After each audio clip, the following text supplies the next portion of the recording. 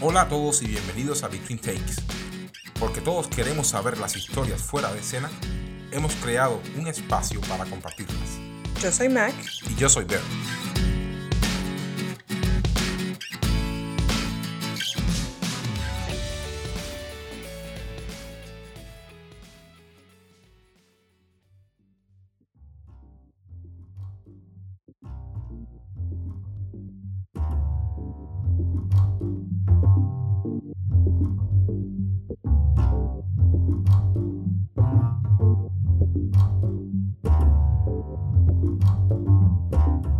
En el episodio de hoy estaremos conversando con un músico de amplia trayectoria. Talentoso y multifacético, ha desarrollado un sonido único que es el sello de su proyecto. Electrópico es más que una fusión musical. Es una identidad con sonoridad que abraza diferentes culturas en un solo ritmo. El ritmo de Mr. Power. Antes de comenzar, queremos recordarles nuestras redes. Pueden encontrarnos en Instagram, Facebook, Twitter y YouTube como Artistnator. Buscamos reconocer individuos que transformen el arte en una forma extraordinaria de comunicar ideas, emociones y estilo de vida.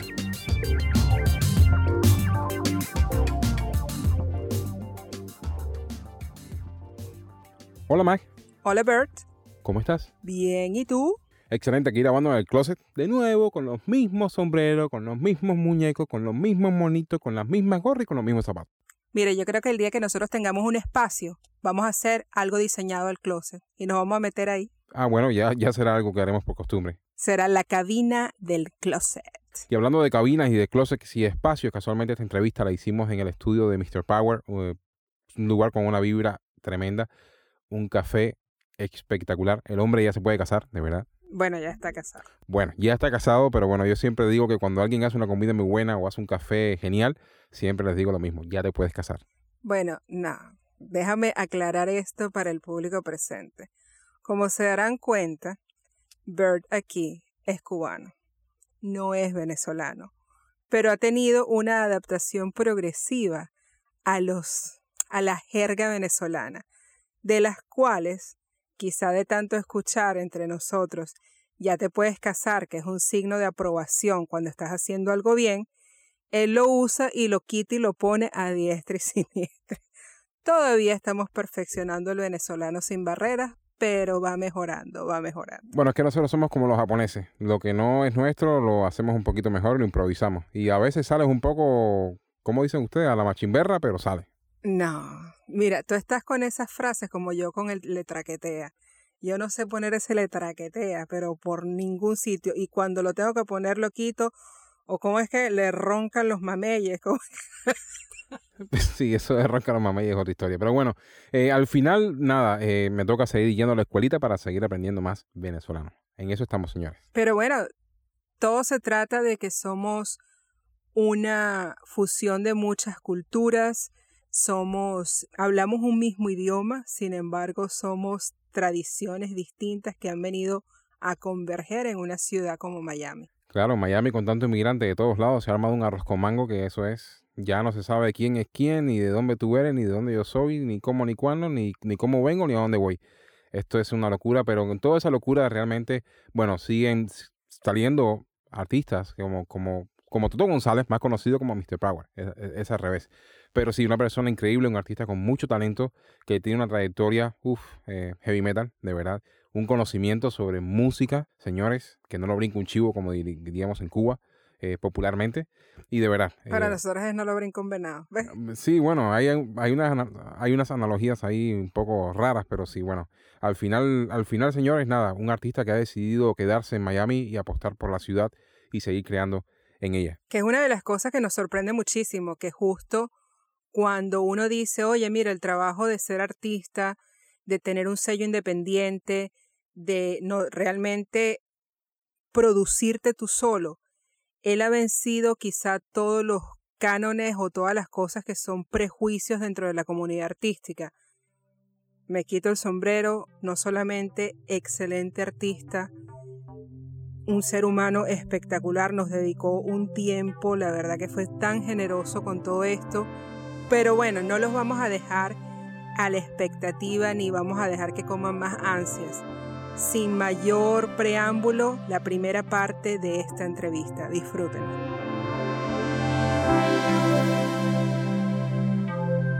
Para aquellos que les gusta ser independientes y escoger libremente el contenido que escuchan, Between Takes es un podcast que ofrece una serie de conversaciones con hombres y mujeres talentosos que usan el arte como forma creativa de expresar un estilo de vida, una forma de pensar.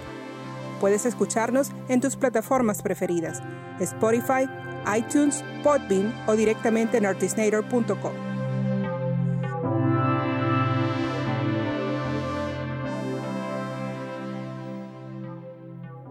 En el día de hoy estamos compartiendo con un artista genial que le agradecemos mucho por recibirnos y gracias por concedernos la oportunidad de conversar contigo. Queremos darte la bienvenida a Between Takes. Gracias, Toto. Muchas gracias. Gracias por la invitación. Un placer estar aquí compartiendo mi historia con ustedes. Bueno, vamos, como decimos nosotros, directo al grano como el dermatólogo. ¿Cuándo descubriste que la música es lo tuyo, que te gusta la música? Bueno, la música en mi vida es algo que es de siempre, ¿no? Momentos históricos en mi vida con respecto a la música. Oye, pues tenía a mi padrino que era musicólogo, coleccionista, me hacía mixtapes de diferentes canciones, o él tenía esa pasión por toda la música, casualmente música muy criolla, ¿no? Todo lo que eran me acuerdo el primer mixtape que me hizo fue de La Pulga y el Piojo de wow. Serenata Guayanesa. Y pues viviendo en Estados Unidos, que viví cuando era muy, muy joven también, a los 6 años, pues sí recuerdo mucho tener acceso a lo que es un cassette player que era de Plaza Sésamo, lo recuerdo, y tenía un cassette de Men at Work y uno de Menudo. Entonces esas son las memorias más infantiles que tengo con respecto a la música, y de esos años 80 pues tengo imágenes marcadas en mi cabeza de Kiss, ¿no? Viéndolo por televisión y yo asustado viendo a estos señores con máscara disfrazados de murciélago y me causaba mucha impresión, pero bueno, a la final era musical y digamos que los Muppets también fue mucha influencia, ¿no? Pero qué ecléctico, ¿no? Sí, estilo. Una mezcla ahí toda rara entre Sesame Street, los Muppets, el baterista de los Muppets, el saxofonista. Me parecía genial esa serie, cómo traían la música a los niños, ¿no? Y eso quiere decir, y teniendo esa influencia musical, uh-huh. ¿Cómo era Toto González en el colegio? ¿Cómo fue tu infancia entonces? Bueno, desde muy niño pues yo era como un poco solitario y tendía a tener mis amigos invisibles y aunque vengo de una familia muy grande, somos 6 hermanos, pues como que jugaba solo y armaba mis propios cuentos, mis carritos, mis cosas, y no sé por qué era como medio solitario en la escuela, pues era también un poco extraño porque tenía esa inclinación por la música. Entonces pues cuando los niños estaban en otro cuento, pues o sea, yo también pues tenía esa infancia, esa tendencia como niño, pero también tenía esa inquietud musical que me daba vuelta en la cabeza, y empezaba yo mismo a armar mis set de batería con las ollas de mi mamá y los palos de los ganchos de ropa, como que me inventaba yo todo mi cuento de baterista y empezaba yo a escuchar música, no por influencia, sino por mi propio gusto. Ya empezaba a buscar diferentes sonidos, viví toda esa época de los 70 por mis hermanos, de los 80 también, los 90, hasta hoy en día, pues estoy siempre cultivando nueva música, pero tenía mucha información, tenía información del rock, de la época de, qué sé yo, de Motley Crue, Led Zeppelin, toda esta onda europea que llegó en Venezuela en algún momento, de Depeche Mode y toda esta onda del New Wave.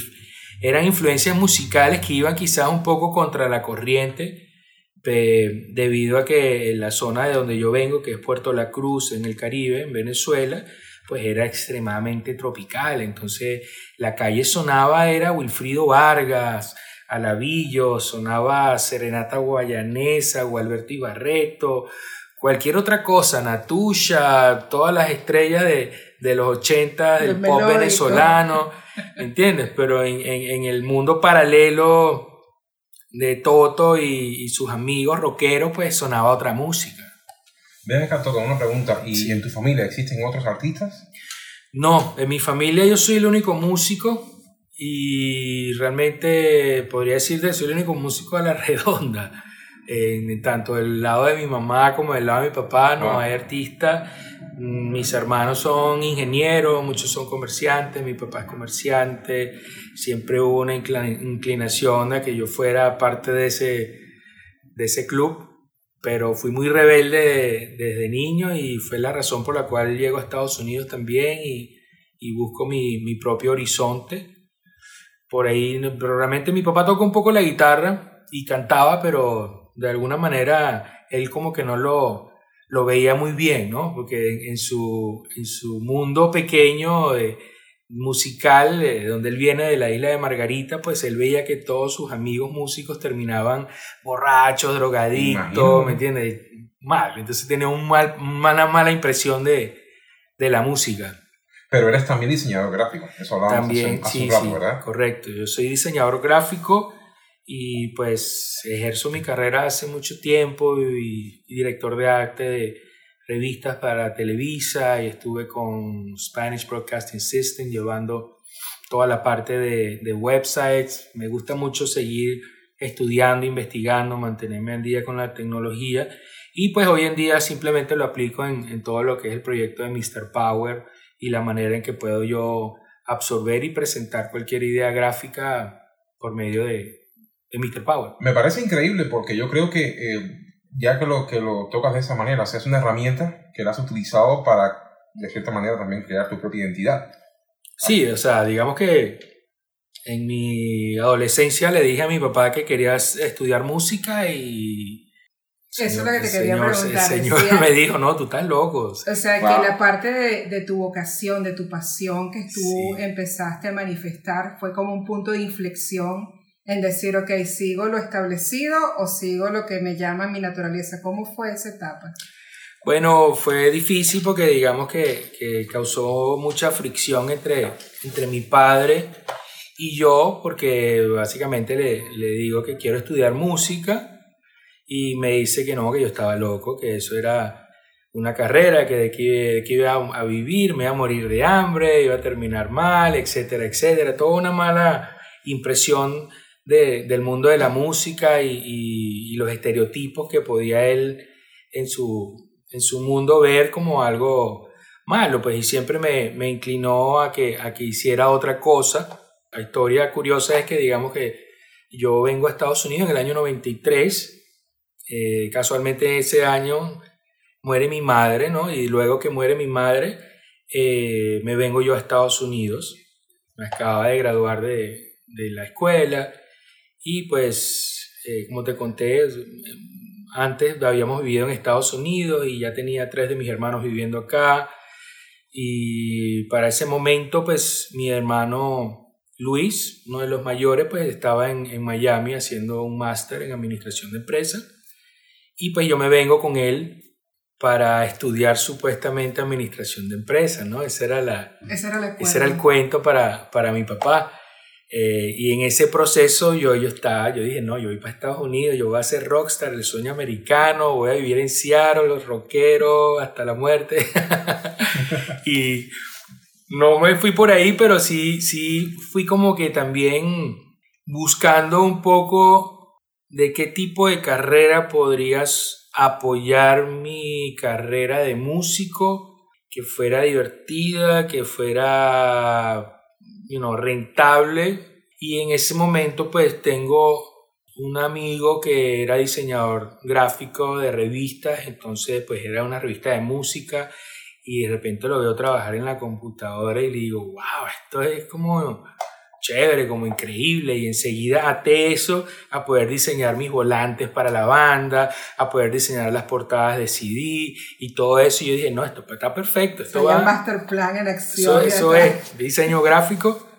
Y luego que estudio inglés, que me tocaba cambiar de carrera para administración de empresa, le suelto esa bomba a mi padre y le digo, mira, yo no voy a estudiar administración de empresa, yo voy a estudiar diseño gráfico. Si me quieres apoyar bien, y si no, bueno, yo busco la manera. ¿El shock fue menos que decirle que quería estudiar Sí. música? No, pero bueno, a la final pienso yo que él diría que, bueno, está estudiando por lo menos, quiere estudiar otra cosa.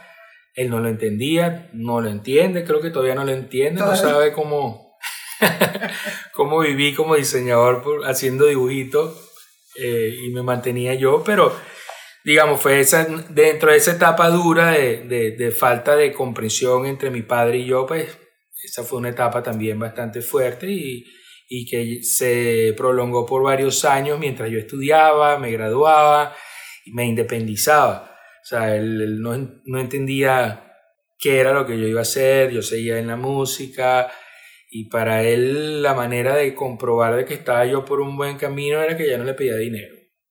Entonces, si ya yo me estaba manteniendo por mi cuenta, estaba encaminado, pues algo estaba haciendo bien.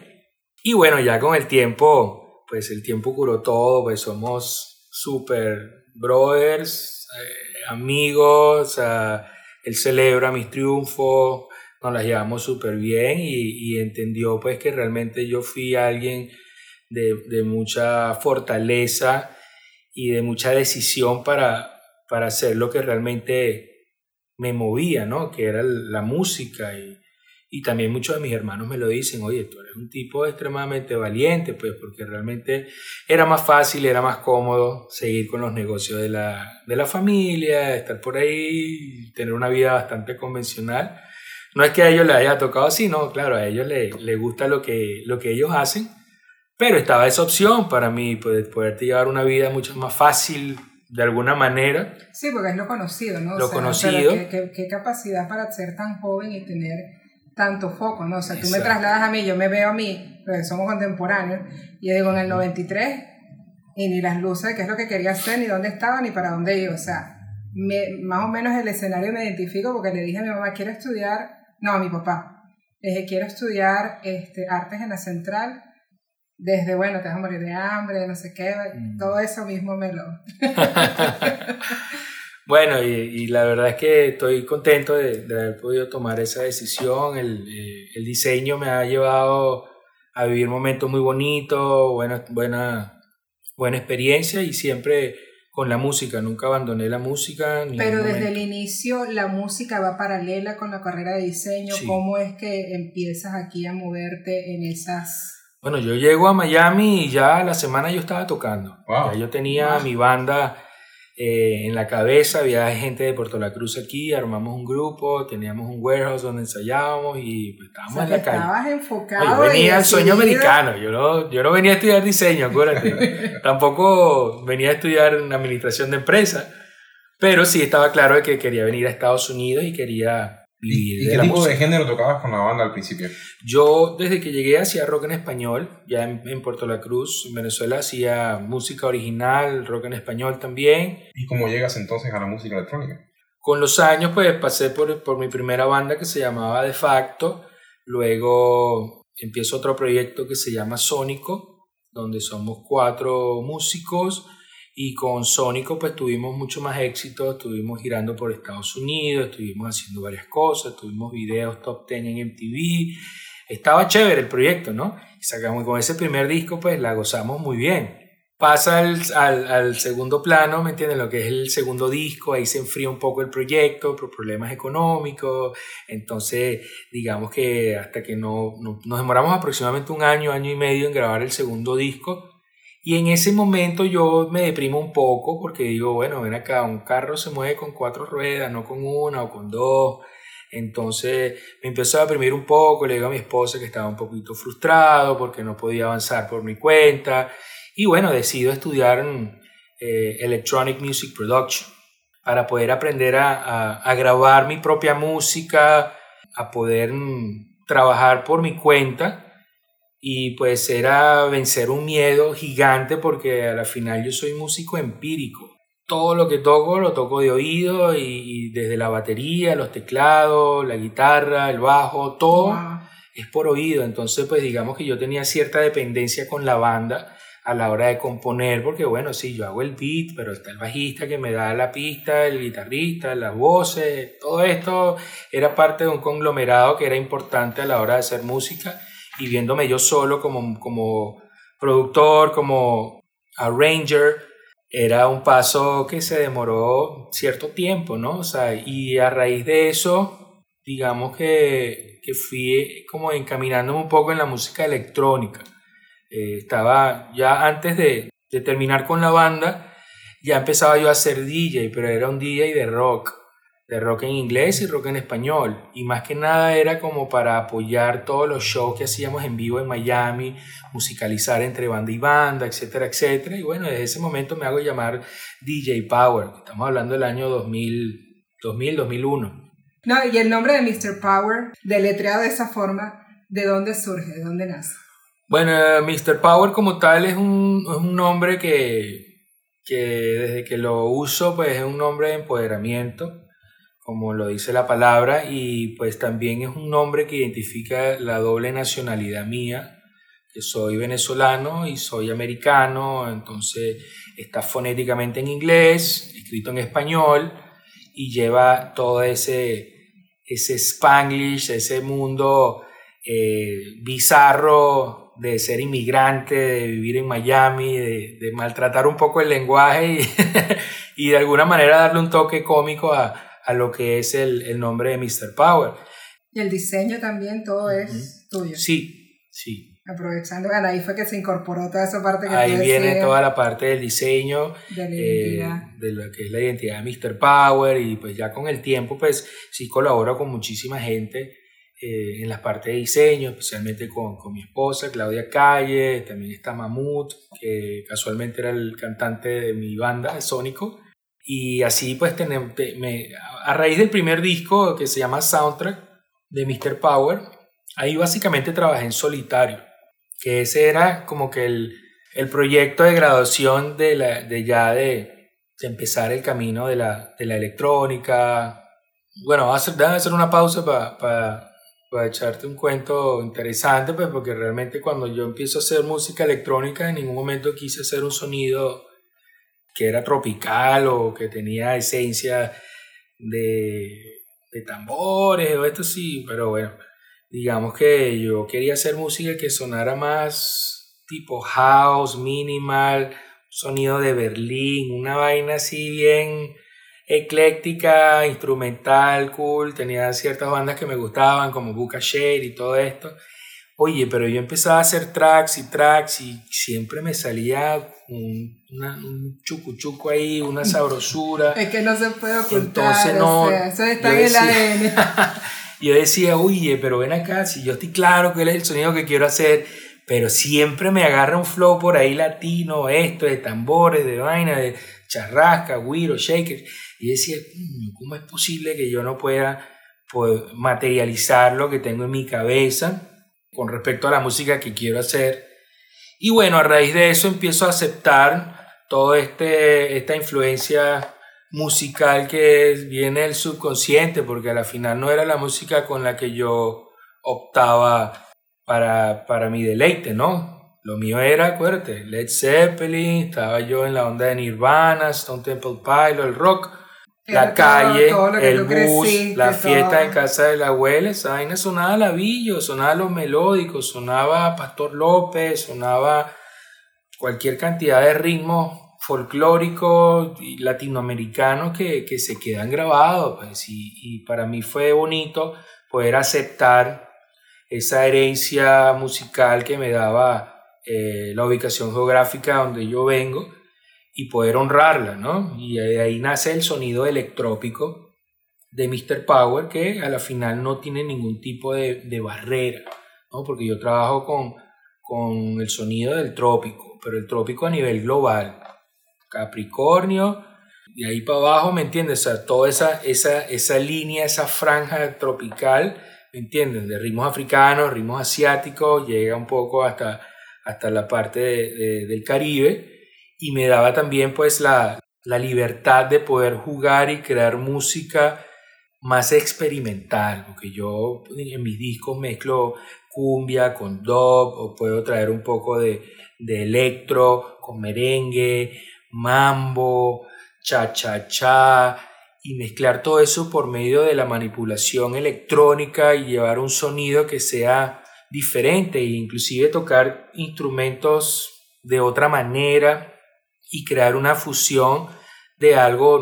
No te estoy diciendo que estoy inventando algo nuevo, pero sí por lo menos me estoy divirtiendo y creando un sonido que para mí no era convencional, ¿no? Poder traer todas estas influencias de las que te hablaba, de los 80, de los 90, mezclarlo con toda esta herencia del subconsciente y pero poder yo crear creo que algo. ahí logras fusionar, no como dice el dicho, lo mejor de dos mundos, sino lo mejor de todos los mundos, ¿no? O sea, logras hacer toda... Sí. Yo, ahorita que lo estabas viendo, estaba teniendo como un visual ahí de decir, como cuando son los superpoderes, ¿no? O sea, que te viene toda esta influencia y sale un producto único y original, pero sobre todo creo que muy genuino. Sí, aquí casualmente en este mismo estudio recuerdo una entrevista que tuve con Larry Harlow de La Fania, y conversábamos de eso, y yo le explicaba del sonido que yo hacía, y él me dijo, mira, realmente el sonido que nosotros hacíamos en Nueva York era muy similar a la experiencia que tú me estás contando, porque el ritmo no se llamaba salsa. Aquí venían músicos, era algo pionero. Claro, me decía, yo soy judío, soy pianista, yo traía mi influencia de otro lado, neoyorquino, venía el boricua, venía Celia de Cuba, todo quien traía un poquito de todo, y empezaron a armar toda una fusión de sonidos, del soul, del jazz, está el boogaloo, está el cha-cha-cha, el mambo, y le dan un título, que a la final se llama salsa, ¿me entiendes? Y toda esa herencia musical. Y él me decía, lo que tú haces es muy similar, porque básicamente tú estás mezclando de todo ahí. Eso es un sancocho musical ahí, estás mezclando y creas un sonido propio, un sonido que pueda seguir evolucionando, ¿no? Porque yo no es que tenga nada en contra en ritmos puristas, pero sí me gusta que la música siga teniendo ese espacio para crecer, Pero creo que es el ritmo natural de las cosas. Sí. O sea, evolucionar en todo, ¿no? Claro, poder mezclar y hacer otro tipo de ritmos. Forma parte de reinventarte a ti. O sea, no solo la música, sino a ti mismo, todo el tiempo. Correcto. Esa parte también es muy importante, pues, y también se nota un poco en la evolución del primer disco de Mr. Power, de Soundtrack, a Orange, donde te decía que trabajé de manera muy solitaria toda la parte del diseño, la música, el masterizaje, la mezcla, todo lo hice yo. Y en el segundo proyecto opto por hacerlo a la inversa. Entonces, desde la parte gráfica tenía un grupo de 5 personas que eran advisors de la imagen, de lo que se iba a hacer, del concepto de Orange. Tengo 14 temas, de los cuales, ¿me entiendes?, cada uno traía un cantante diferente, y está cantado en inglés, en español, en portugués, e incluyó.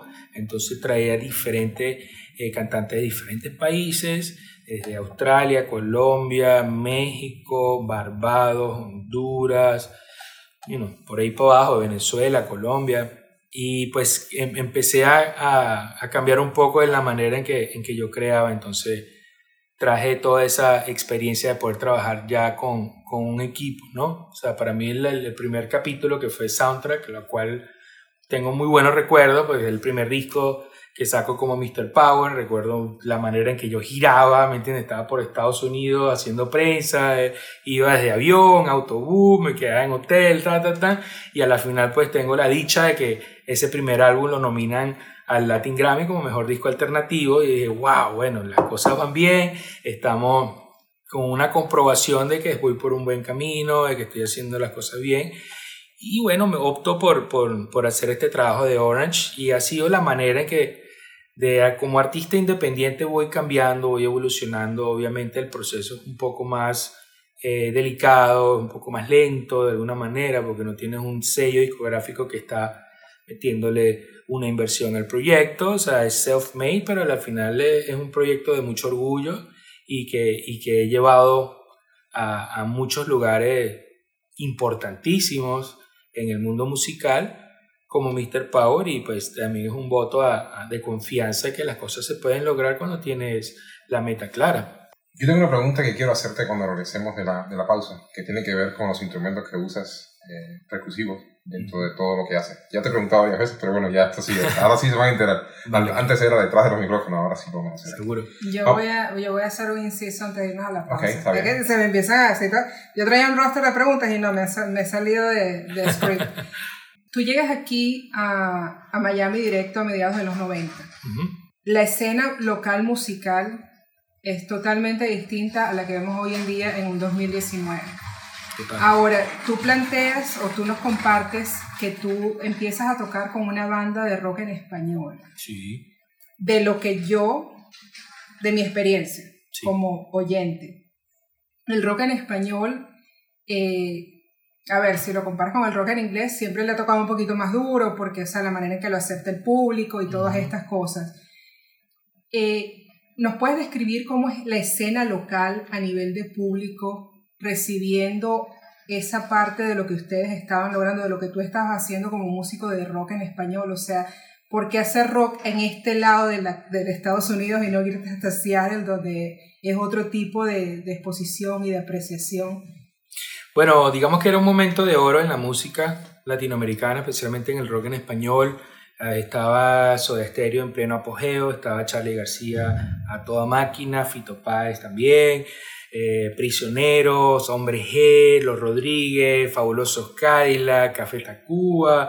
Todas estas bandas estaban en un furor latinoamericano, pues, y de manera natural, pues, en Venezuela escuchábamos esa música. Estaba toda la parte, obviamente, del rock en inglés, el rock europeo, que todo lo que llegaba, pero también estaba ese sentimiento, es la lengua de uno, ¿no? Lo que representaba. Digamos que una de mis primeras bandas influyentes de rock fue Sentimiento Muerto, un proyecto de Venezuela muy poderoso, una banda que osaba hacer un poco a lo de Cure, ¿me entiendes? Toda esta onda Clash, y era una época de protesta también. Una época, obviamente, era el colchón perfecto para el rock, la manera de expresarse. Pasaban toda esta onda de los disturbios del 92 y toda esta onda. Entonces había todo ese sentimiento con esa banda. Se veía el crecimiento que estaba dando Sentimiento Muerto, Desorden Público, Zapato 3, toda esa historia del rock venezolano, que venía también apoyado con proyectos argentino. Fito Páez se mete en Venezuela, produce el disco de Sentimiento Muerto. Entonces pues hay mucha de esa camaradería. Soda Stereo, pues Dios mío, eso eran los dioses latinoamericanos. Entonces llego a Miami y me consigo con todo este melting pot de diferentes culturas, donde, no, o sea, para mí era raro, pues, porque yo estaba acostumbrado a vivir con venezolanos y ya, uno que otro chileno, argentino en mi ciudad, por aquí, por allá, pero llego y me consigo con gente de todas las nacionalidades, peruano, argentino, colombiano, y compartíamos un poco todo lo que era el sentimiento del rock nacional, por llamarlo de alguna manera, el rock latinoamericano, y empiezo a aprender de muchas diferentes bandas, pues, que nos las regalaba, pues, también en la época de oro de MTV en español, y pues todo era una manera muy automática de poder ver conciertos en la ciudad, porque Fito Páez, Charly, todos venían acá a Miami y todos estaban en un momento importante. Y pues pese a que no estábamos haciendo el sueño americano, sí estábamos haciendo el sueño latinoamericano dentro de Estados Unidos. Sí, mi pregunta también viene para complementar esto, porque, por ejemplo, a ver, una de las cosas que yo decía, aquí no hay un festival Nuevas Bandas, aquí no hay emisoras, digamos, en español, alternativas. Entonces, ¿cómo era el circuito tuyo? ¿Cómo te movías? ¿Cómo el público, qué tipo de público tenía acceso a la música que estabas haciendo en ese entonces? Bueno, el hecho de que hoy en día no existan no significa que no existieron. Okay. Digamos que teníamos por ahí 2 o 3 emisoras que ponían rock en español. Teníamos shows especializados los domingos, los viernes, en la hora del rush hour. Hubo mucho rock en español en la radio. Revistas habían por lo menos 3 o 4. Estaba Boom Magazine, estaba La Banda Elástica, diferentes publicaciones que llegaban, inclusive pues hubo un momento donde la Rolling Stone salía en español y se distribuía en Miami. Todos los periódicos de la ciudad, tanto el Miami Herald, el New Herald, el New Times, todos informaban sobre la escena musical. Entonces era un momento importante porque realmente en aquel momento pensábamos que no nos apoyaban, pero lo comparamos con hoy en día, con la imagen que tú me estás dando, ¿me entiendes? Y te dices, wow, pero ¿qué pasó? Estaba muy bien y no lo sabían. Ha sido un cambio musical, no significa que hoy en día no estemos en un buen momento. Lo que pasa es que ha cambiado la tecnología, ha cambiado la apreciación musical. Digamos que el rock en español pasa a ser ya una música de culto. Evolucionó por muchos años, ¿me entiendes? Y hoy en día, pues los años de pop que pasaron por encima acá, desde el 93 hasta el reggaetón, la música urbana, el hip hop y todo esto, pues ha creado un sonido nuevo en la ciudad, y realmente la ciudad sigue teniendo más o menos el mismo tipo de apoyo, pero con un género musical que es diferente, que es la música urbana y el reggaetón. Pero tú tienes radios que están apoyando esa música en Miami, tienes la prensa, le está hablando de eso, la internet, todo el social media está enfocado en esa música, pero siempre ha habido esa pasión por la música. Lo que ha cambiado es el género musical. Bueno, estamos conversando con Toto González, un gran músico, súper talentoso, un hombre que se monta en un escenario y mueve lo que sea. Todo se mueve, sí, porque bueno, hay que decirlo, fuimos testigos de eso. Gracias. Vamos a una pausa y enseguida vamos a regresar.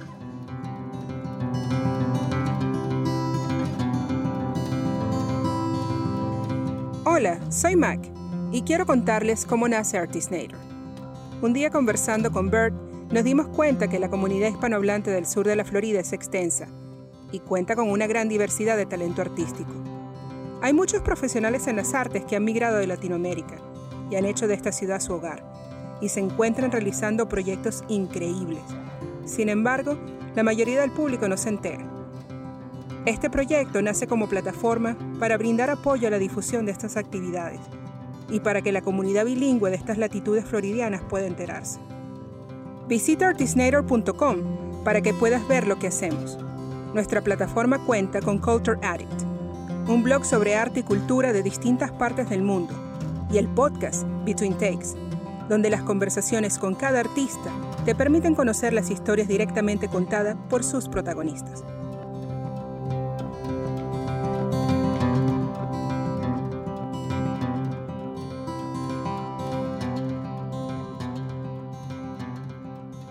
Bueno, ahora regresamos a nuestra entrevista con gran Toto González, más conocido como Mr. Power. Toto, quería preguntarte, Sí. Cuando salimos, tengo mucha curiosidad por esos tambores que tocan. ¿De dónde vienen esos tambores?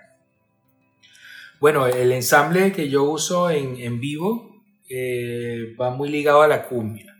Entonces, pues, uso el tambor alegre, uso la tambora colombiana, que es el bombo.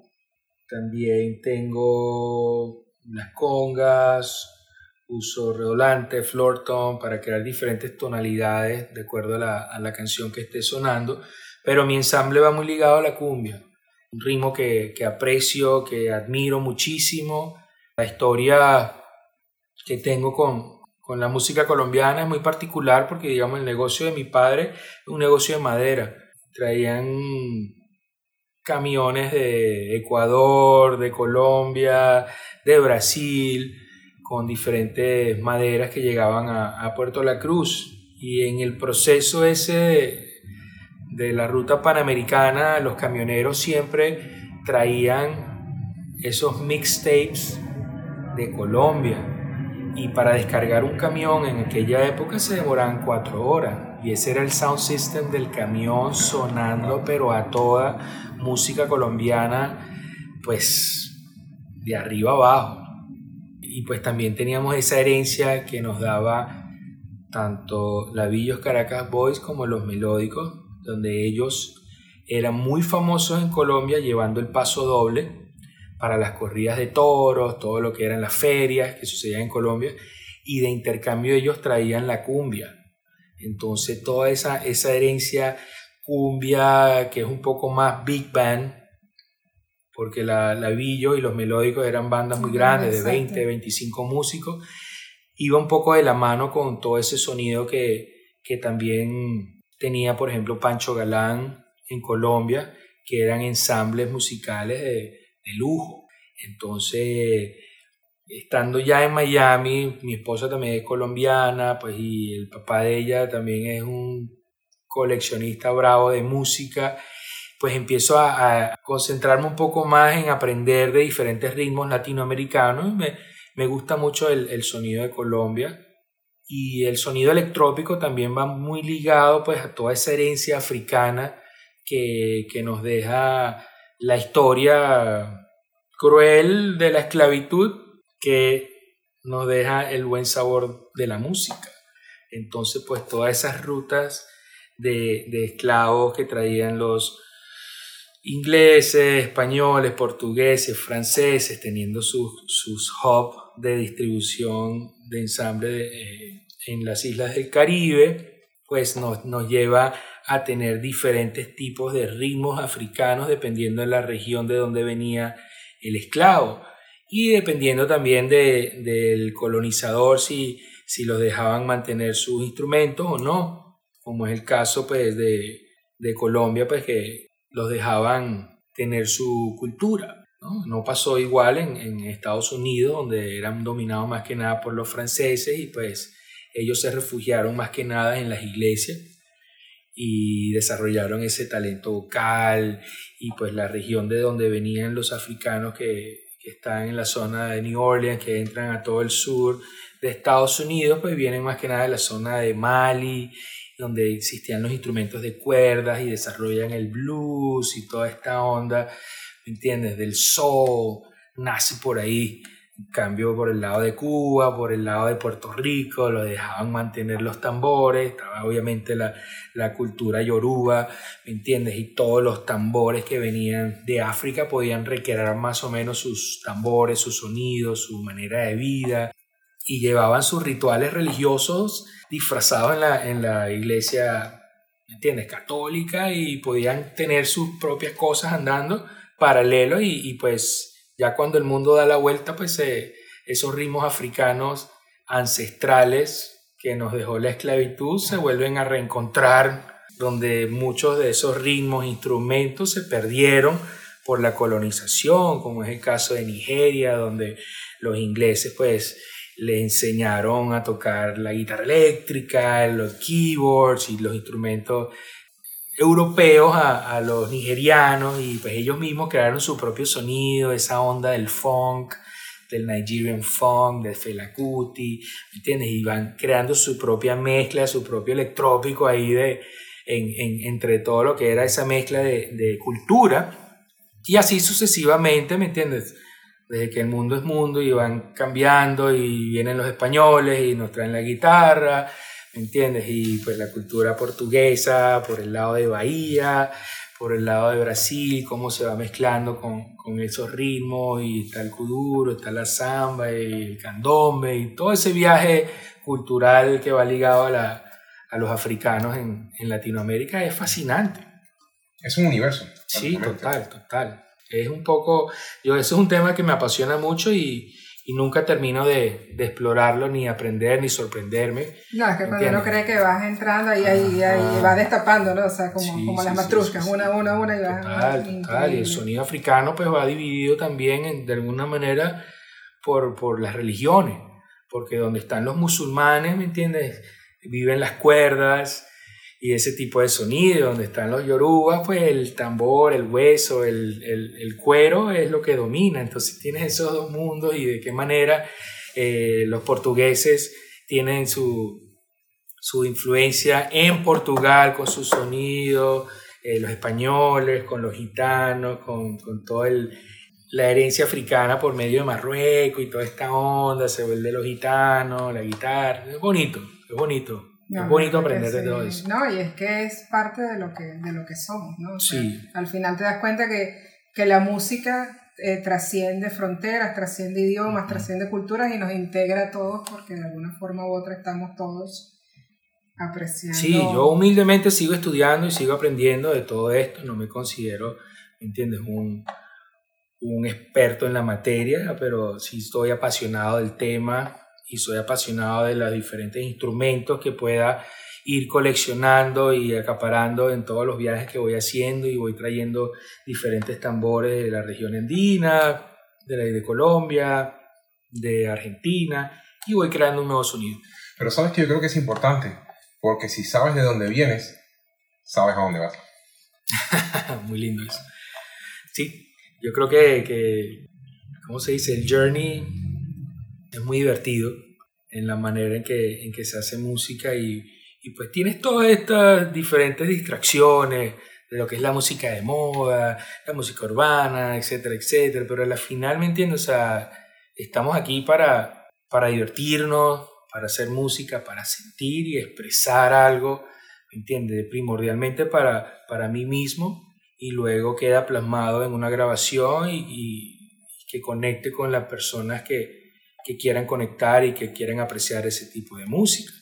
Es muy fácil dejarse llevar por todo lo que está vendiendo, etcétera, etcétera. Por el calor del momento. Sí, ¿no? Y bendigo a todos los que están viviendo ese momento, porque es bonito también, pues cada quien tiene su manera de experimentar el mundo de la música.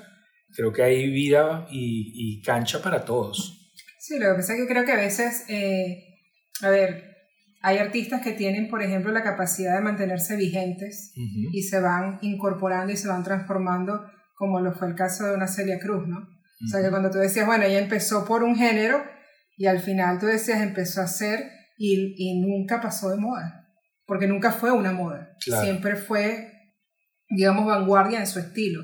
Total. De la misma manera que este músico que descubrí hace unos años atrás, Stromae, como incorpora todos sus sonidos y todas sus cosas, y yo creo que es no una tendencia, pero creo que es una corriente natural de lo que somos los seres humanos hoy en día. Sí, soy fanático de Stromae.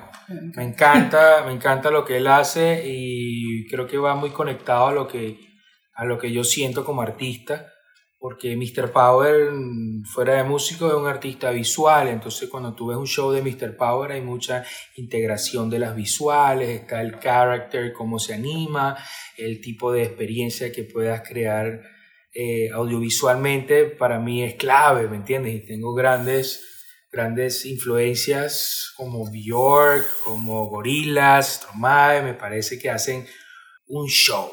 No quiero minimizar lo que hacen otras bandas como tal, pero para mí, mi preferencia a nivel de performance, me encanta toda la onda audiovisual, cómo puedes llenar más espacios sensoriales para el público, que pueda conectarse a un vestuario, a los videos, a la música, a los tambores, performance, dancers, olores, texturas, todo lo que pueda pasar. O sea, hoy en día estamos en un momento de distracción bárbara, donde tú dices, wow, no, te la estás comiendo como show, y de repente, pum, está grabando con el celular, le entró un mensaje de Instagram, pum, empezó a chatear, se fue para otro lado.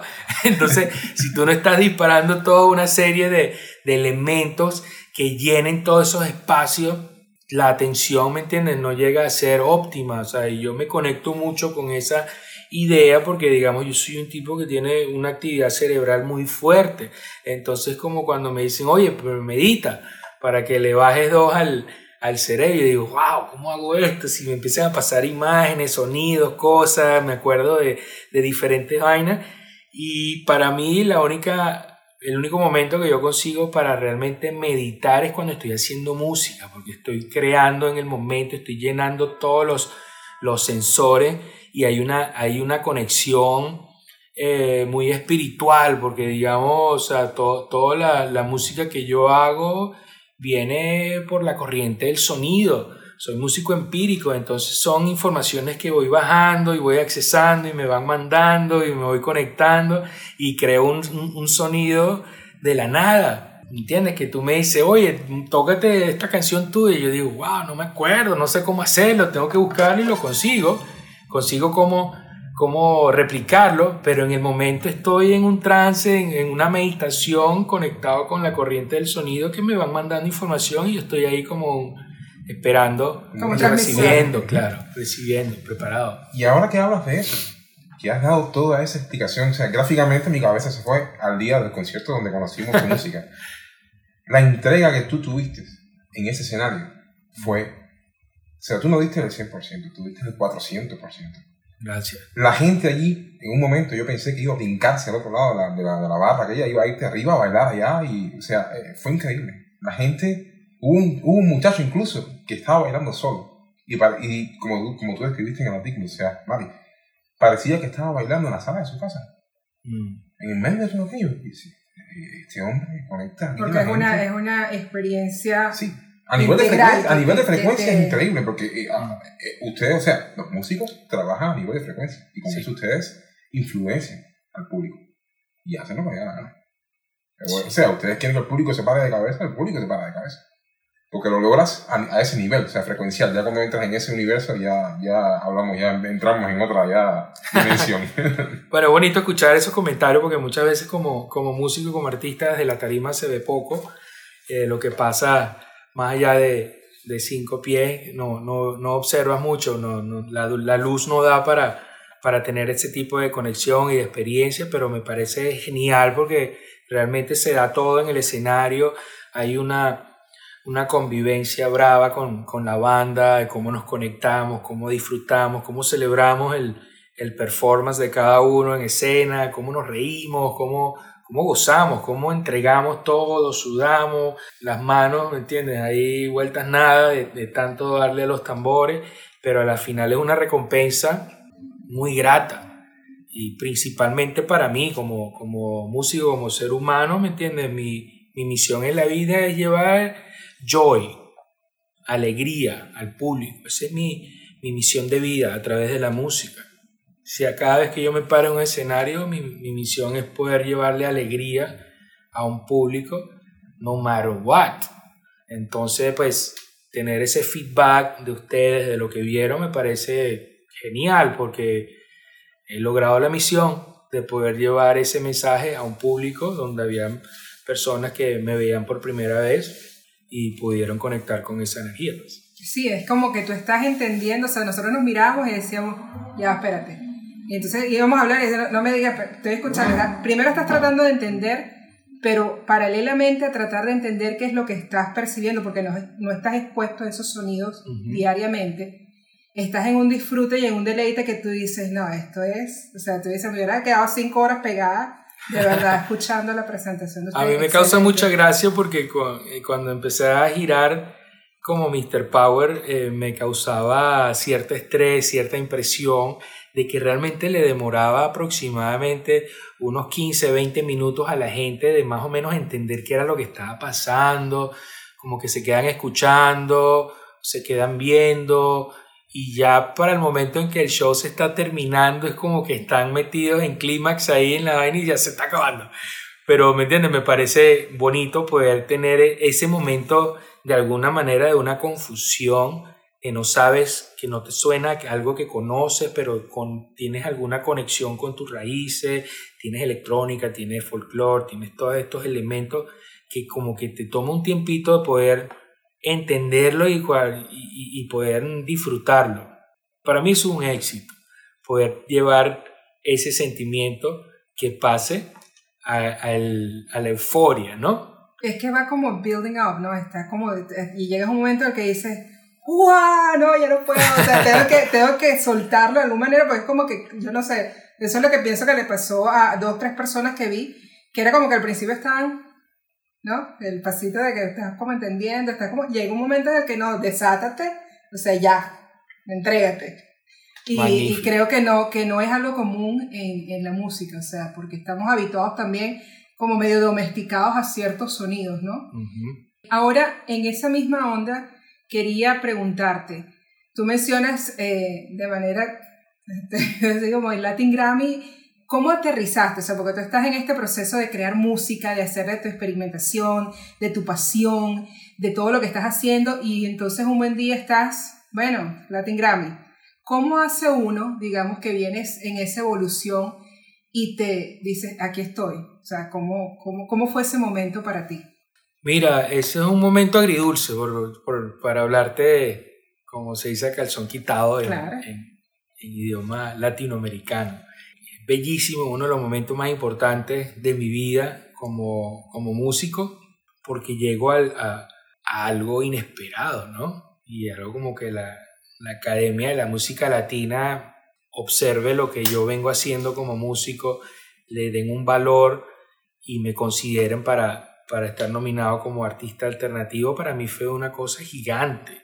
Aparte porque venía con un enfoque bastante afilado de qué era lo que quería hacer como músico, como proyecto. Acababa de terminar con la banda y empezaba con un nuevo nombre, como Mr. Power, pues, trabajando la prensa desde cero, básicamente, y sin miedo a la calle, sin miedo a lo que estaba sonando, y veía cómo poco a poco iba entrando en ese circuito. Te digo que es agridulce sencillamente porque llega un momento en que tú dices, wow, aquí es como que un tope, ¿no? Y de repente tienes esa plataforma que ya eres visible de alguna manera para muchas personas en el mundo, pero a la vez es una presión, porque, ¿me entiendes? Después de ahí es como que, bueno, ¿y ahora qué? Entonces sí pasé por ahí un par de años, 2 o 3, haciendo música, creando la parte del disco de Mr. Power. Como te decía, como músico independiente era un logro gigante poder llegar a estar nominado, pero también tiene sus consecuencias, que es que, bueno, no tienes una plataforma de peso, de dinero que pueda llevar ese mensaje un poco más largo, ¿no? Entonces sí, yo me demoro 2 años, 3 años después para sacar mi disco, pero era por una sencilla razón. Yo estaba de gira, estaba también absorbiendo todo lo de la nominación del Latin Grammy, estaba girando, estaba creando música, etcétera, etcétera. Entonces demora un poco más, ¿entiendes? Ya como si tú tuvieses un respaldo de un sello discográfico, a lo mejor ya tú hubieses tenido un segundo disco al año y medio, ahí debajo de la manga, preparado, etcétera, etcétera. Entonces sí lleva cierto momento como de ajuste, ¿ya? Y a la final te das cuenta que estar nominado, pues no necesariamente es el triunfo máximo. El triunfo máximo es lo que acabamos de conversar, es presentarte ante un público, que el público entienda lo que estás haciendo, que disfrute, que celebren tu música. No le quito peso a los Latin Grammy porque realmente ha sido una bendición y ha sido, ¿me entiendes?, una familia para mí, donde he estado participando constantemente desde que estoy formando parte de la academia, pero sí tiene ciertos momentos de ajuste, ¿no? Como artista independiente lleva un momento de ajuste para poder seguir adelante, seguir creciendo, haciendo música, soñando y volver a enfocarme, ¿me entiendes?, para no solamente estar nominado, ganar, sino pues para triunfar y hacer una vida como músico, siempre sonriéndole a la vida y siempre haciendo lo que te gusta primero que nada, y no necesariamente fijado en ganar un premio, sino en ganar, ¿me entiendes?, vida, ganar esa satisfacción, eso que yo con todos estos años he descubierto, que es llevar la alegría, llevar el joy a mi público, que me hace más bien a mí que al público, porque si yo estoy disfrutando de lo que ellos, de la música que hice en el momento, y mi público la celebra conmigo, yo estoy celebrando doble. Claro, es un intercambio, hay una retroalimentación, sí, ahí.